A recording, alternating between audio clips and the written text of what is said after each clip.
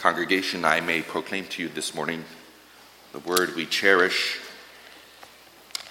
The text for this morning's sermon then is found in the last passage we read from Matthew 26. Our focus will be on the verses 46 through 50, and let us read those words again. There our Lord Jesus says, "Rise, let us go. Here comes my betrayer." While he was still speaking, Judas, one of the 12, arrived. With him was a large crowd armed with swords and clubs, sent from the chief priests and the elders of the people.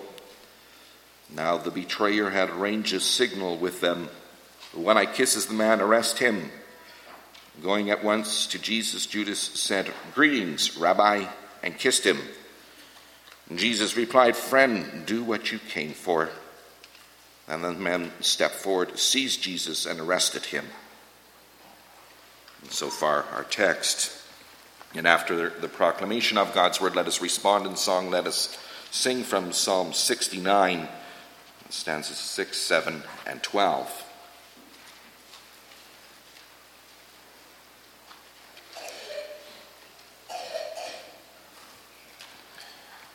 Beloved congregation of our Lord and Savior Jesus Christ, friends, do you have any friends? Close friends? Why do I ask? Because many in today's world question the need for friends.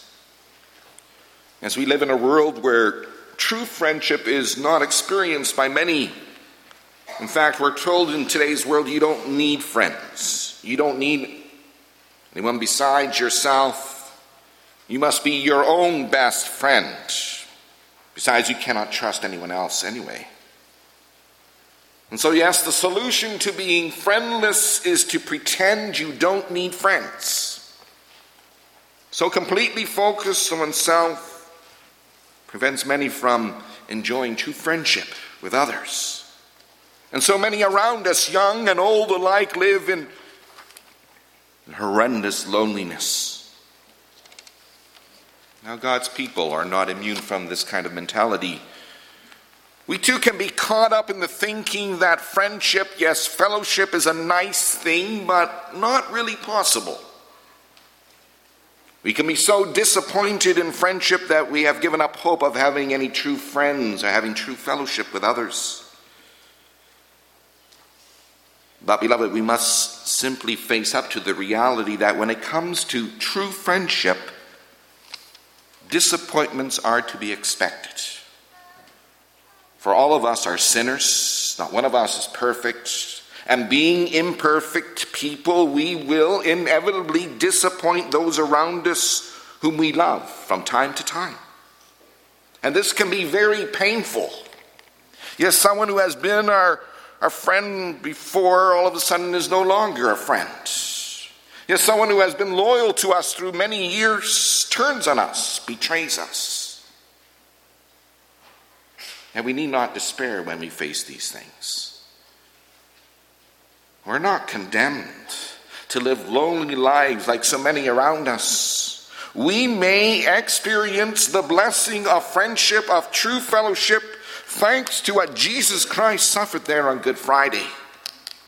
For here was our Lord and Savior who suffered betrayal of a very close friend. He was betrayed by Judas, one of his 12 disciples. He was betrayed with the kiss of one who had been very, very close to him, who had been very, very loyal to him. And so it started. Eventually, on Good Friday, Jesus Christ would come to the point of being completely alone, having no fellowship at all, being completely rejected by all, causing him to cry out at the very end, my God, why have you forsaken me?"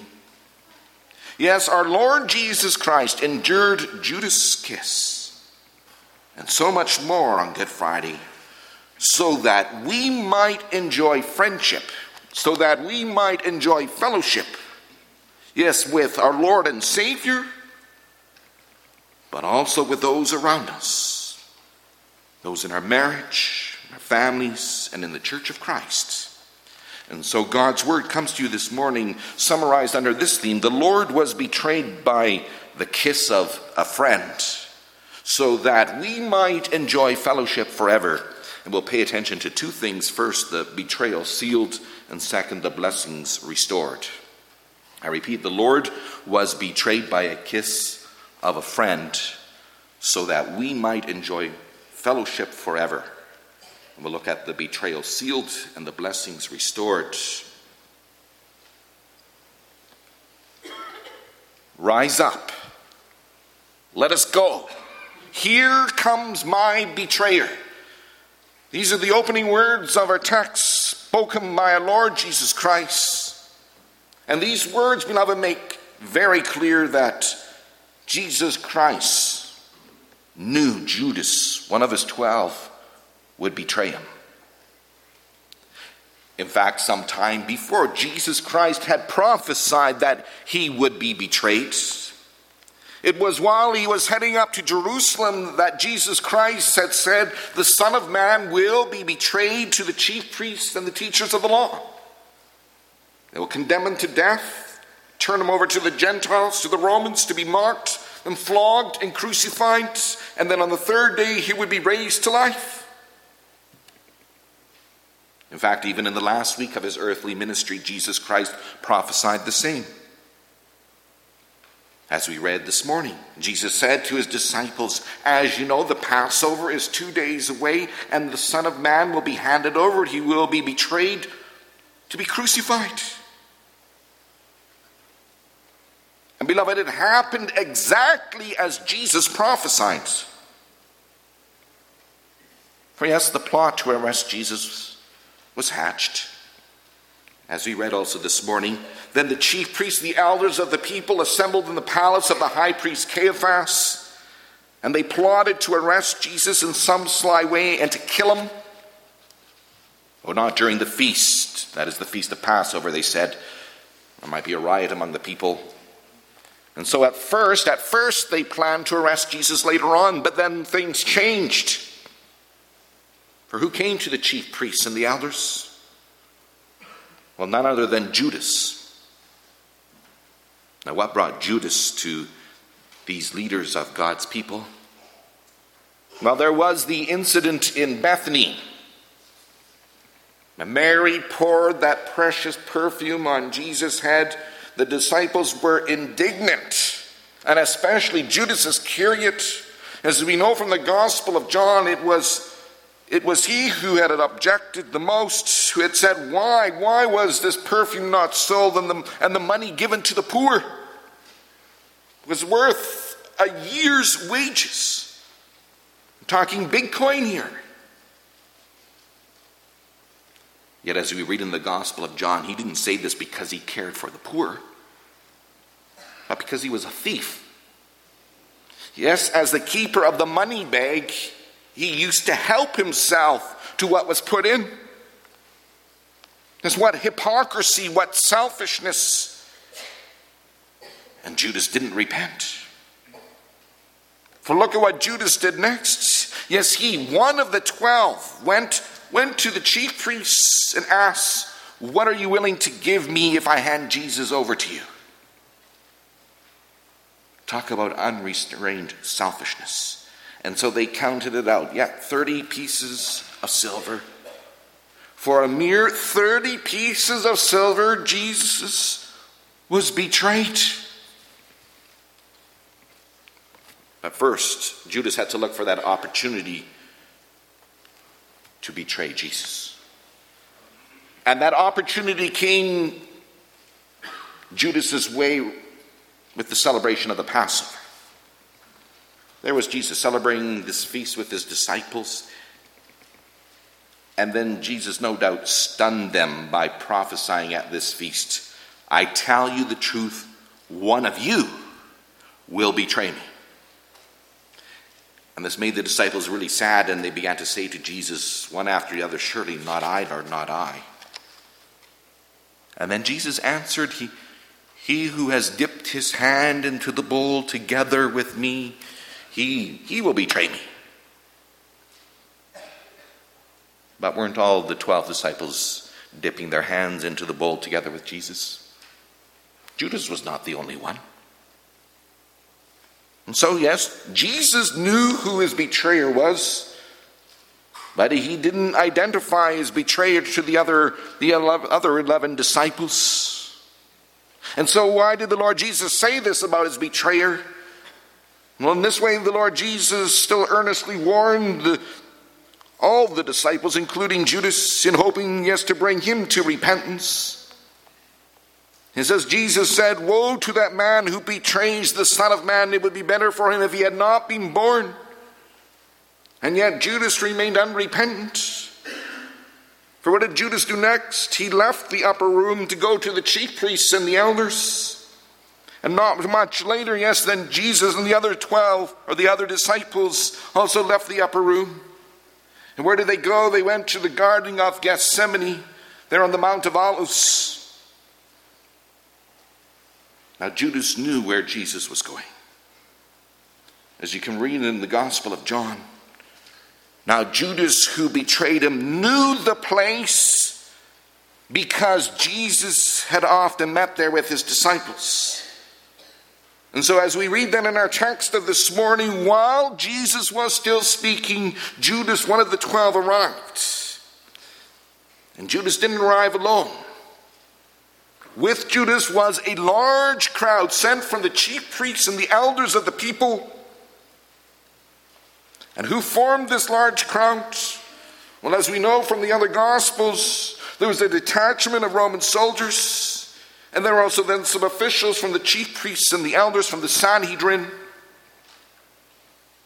And yes, this large crowd was ready to use force to arrest our Lord and Savior. They carried swords and clubs. And there's a problem. How do you make sure you arrest the right man in a dark night? Sure, it was full moon. And as we know again from the Gospel of John, they came with torches and lanterns. Yet even then, try to identify someone in a dark night. It was long before the time of photography. The faces of the well-known wouldn't have been widely known as they are today. And so, yes, Judas the betrayer had arranged a signal with them. The one I kiss, that's the one you need to arrest. And that's what Judas did as he came near the Lord. He went up to the Lord Jesus and he said, "Greetings, Rabbi," and then he kissed him. And then the men stepped forward, they seized Jesus, they arrested him. Yes, this arrest could have gone down in many different ways. Judas could have simply stepped close to Jesus and pointed to him and said, "Yeah, this is the man."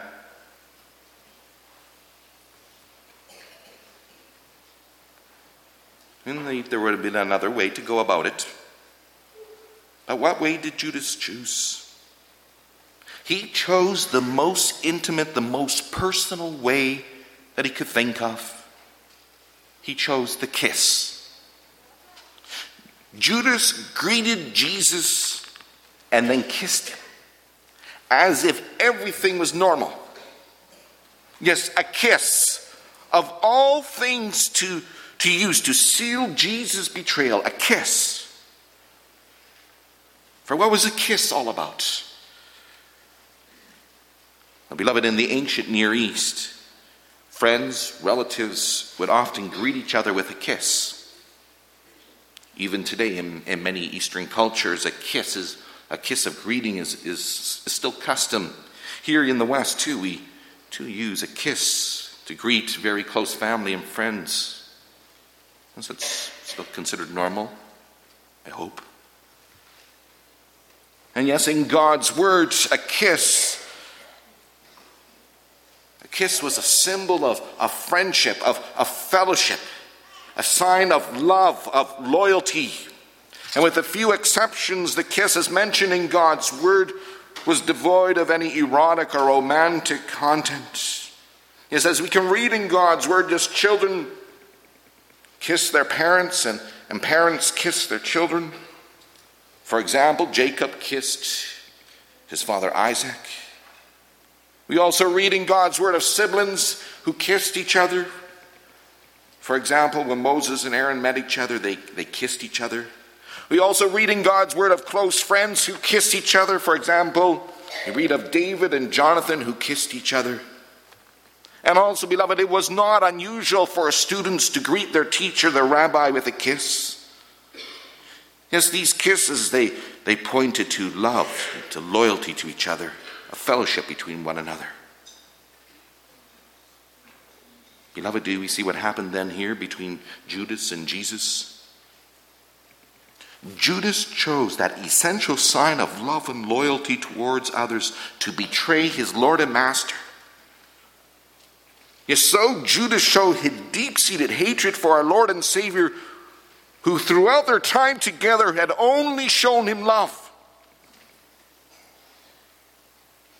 Now, beloved, this was not the first time in God's word that a kiss was used to betray someone, to deceive someone. Just think of Jacob's kiss of his father Isaac. We all know that story from Genesis very well.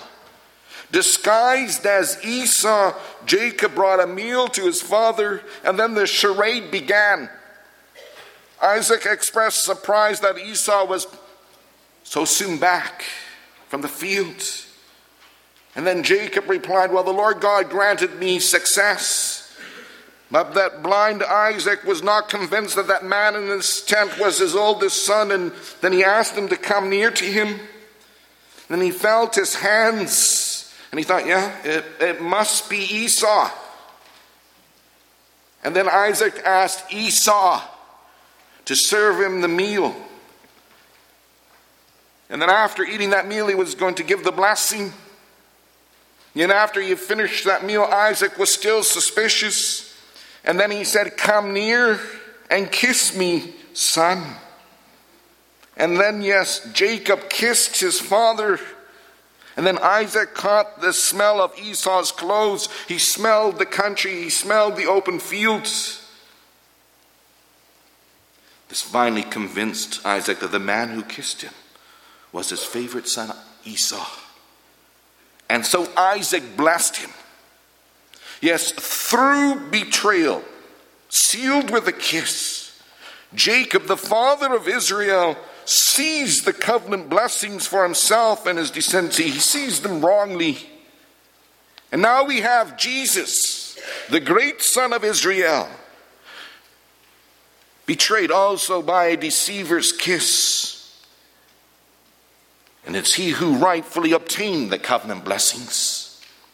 Indeed, Jesus Christ suffered betrayal. He suffered this betraying kiss by Judas so that he might restore to us God's covenant blessings. Indeed, Jesus Christ was subject to such horrible betrayal of one of his close 12. He endured this and so much more, so that we might be grafted into him by true faith and once again enjoy, yes, fellowship, and the blessings of fellowship. As in Jesus Christ, in his suffering and death, the blessings are restored, and that brings us to our second point. Now, what is Jesus' reply to Judas' kiss? Jesus said to Judas, "Friend, do what you came for." Beloved, these are most telling words. Friend, do what you came for. Jesus knew what Judas had come to do. Jesus had prophesied that this would happen.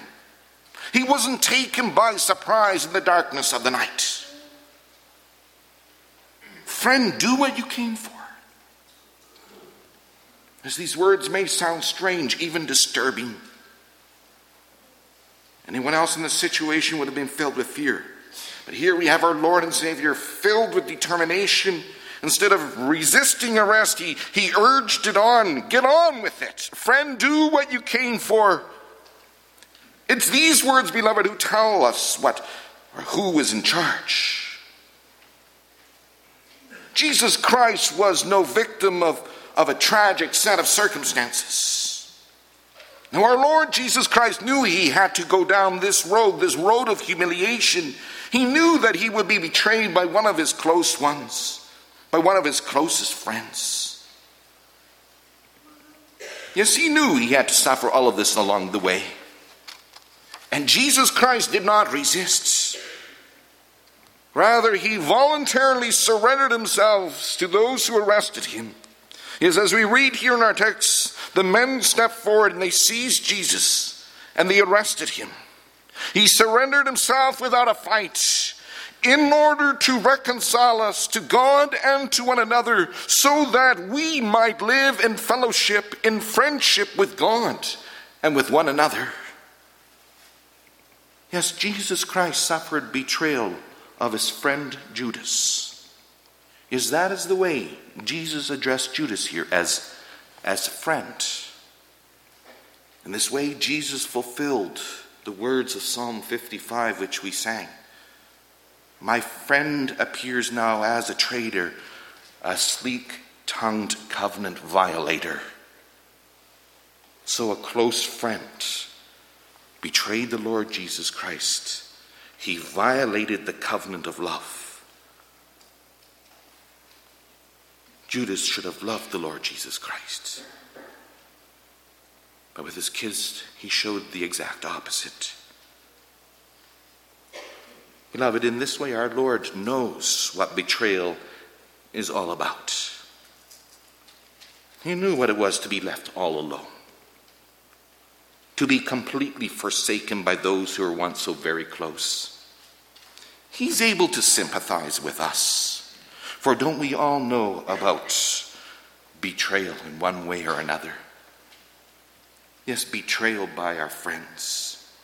Yes, our friends, be they our spouse, our siblings, our fellow saints. Yes, they're not always loving and loyal towards us.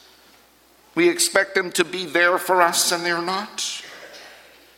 Yes, these friends can bring us a great deal of pain when they turn on us and sometimes even become our enemies. And how often are we ourselves not always so loving and loyal to our friends? How often can we not be backstabbers? Jesus Christ's friend Judas really wasn't a friend. That becomes clear from the word Jesus uses here for friend. The word used here for friend is not the common biblical word for friend. No, the word friend here is used in warning and in admonishing. For here was a friend who was acting in a very shameful, a very sinful way. Here was a friend who was acting like an enemy. Here was a man who was not filled with love and loyalty, but with hatred and deceit. Beloved, thankfully, Jesus Christ remained loyal and loving throughout all his suffering, even in his death. Yes, as Jesus Christ said in John 15, verse 13 and 14, greater love has no one than this, and he laid down his life for his friends. Indeed, Jesus Christ's loyalty and love is much greater than his friends. Yes, much greater than the love and the loyalty of Peter and Judas and the rest. For though Jesus Christ knew that they would all forsake him, yet he in love laid down his life for them. He went to the cross in perfect loving obedience to his Father, in complete loyalty to his friends, to the 12, but also for us. And so then, who are the Lord's true friends? As the Lord Jesus said there in John 15, you are my friends if you do what I command. Yes, the Lord Jesus considers those who live in true love and loyalty to him to be his friends. And so if you look in God's word, you will see that Moses was called God's friend. Abram too was called God's friend. Yes, these men men of old. They believed the Lord God. They believed his promise of salvation in Jesus Christ. They obeyed the command of our Lord and Savior to be loyal to him and to love him much. And beloved, we're also his friends if we obey his commands. Yes, obeying him, being loyal to him, means that we take seriously what he says. That seriousness must then show in the way we live each and every day. We must live each day in complete love for his commands. This also means that we cannot have friends with the world and him at the same time. For friendship with the world is hatred towards the Lord God. Indeed, the friendship of the Lord is for those who fear him. And so we will sing at the end of this service. And let us see what this friendship of the Lord is all about. Let's realize that friendship with the Lord is not a friendship of equals. Let us not look at the Lord Jesus as the good buddy next door. No, beloved, we are admitted into the relationship of friendship with God in Jesus Christ because of Christ's loyalty, because of Christ's love. It's thanks to his love, to his faithfulness even unto death, we are his friends.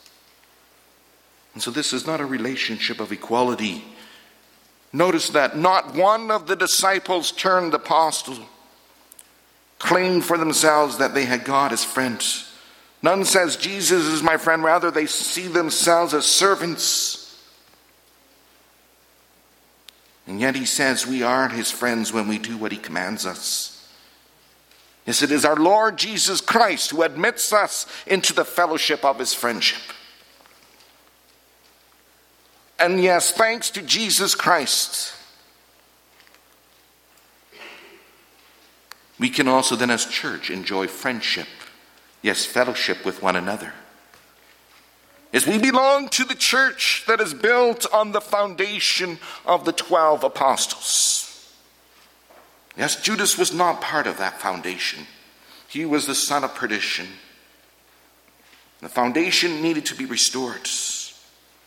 Someone who had witnessed Jesus Christ's death and resurrection would replace Judas. And so the Lord God, through his Son, through the working of the Spirit, build a New Testament church. And in that church there is to be fellowship, there is to be friendship. As it is here that we may enjoy the full blessing of friendship with one another. And so let us not be on an island by ourselves. Let us not think ourselves better than others here. Let us not ignore one another. Let us not isolate ourselves from one another and then complain we have no friendship, no fellowship in the church.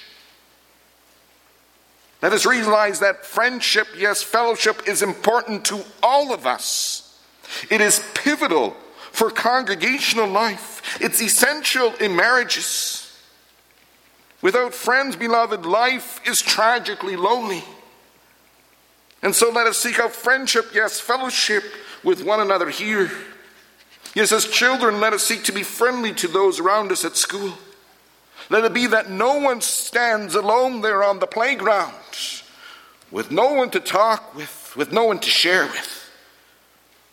And yes, as young people, let us seek to include those who are living on the edge, who may be different from the rest of us, and as a result are very much on their own.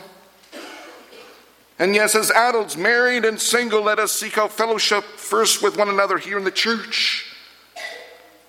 Let us seek to include those who have no friends, who enjoy very little fellowship. And then I ask, and will we be willing to show we have friendship with one another, yes, fellowship with one another, by greeting one another with a holy kiss? Yes, this is what happened in the early church. You read through the letters of Paul and Peter.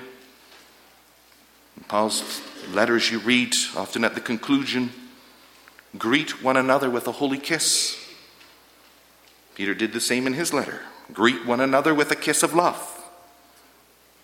This is how the early church openly expressed their fellowship. They expressed it in very visible, a very tangible, a very open way. As this holy kiss was a sign of fellowship with Christ, fellowship with one another. Now, we don't greet each other when we come here with a kiss. Yes, methods of greeting, we can say, vary from culture to culture, from age to age. So, yes, it's not customary for us to kiss each other as we meet together as congregation on this day. But, beloved, we should have some kind of sign to express our friendship with one another, our love and loyalty to one another. Well, today we often do this with the handshake. Yes, let us indeed be willing to shake one another's hands. Let us be more than willing to give visible expression to the friendship we have with one another in this or some other way. And so let us be truly united in Christ, who was betrayed by kiss. Greet them one another joyfully, knowing that we are fellow heirs of the blessings of God's covenant. Amen.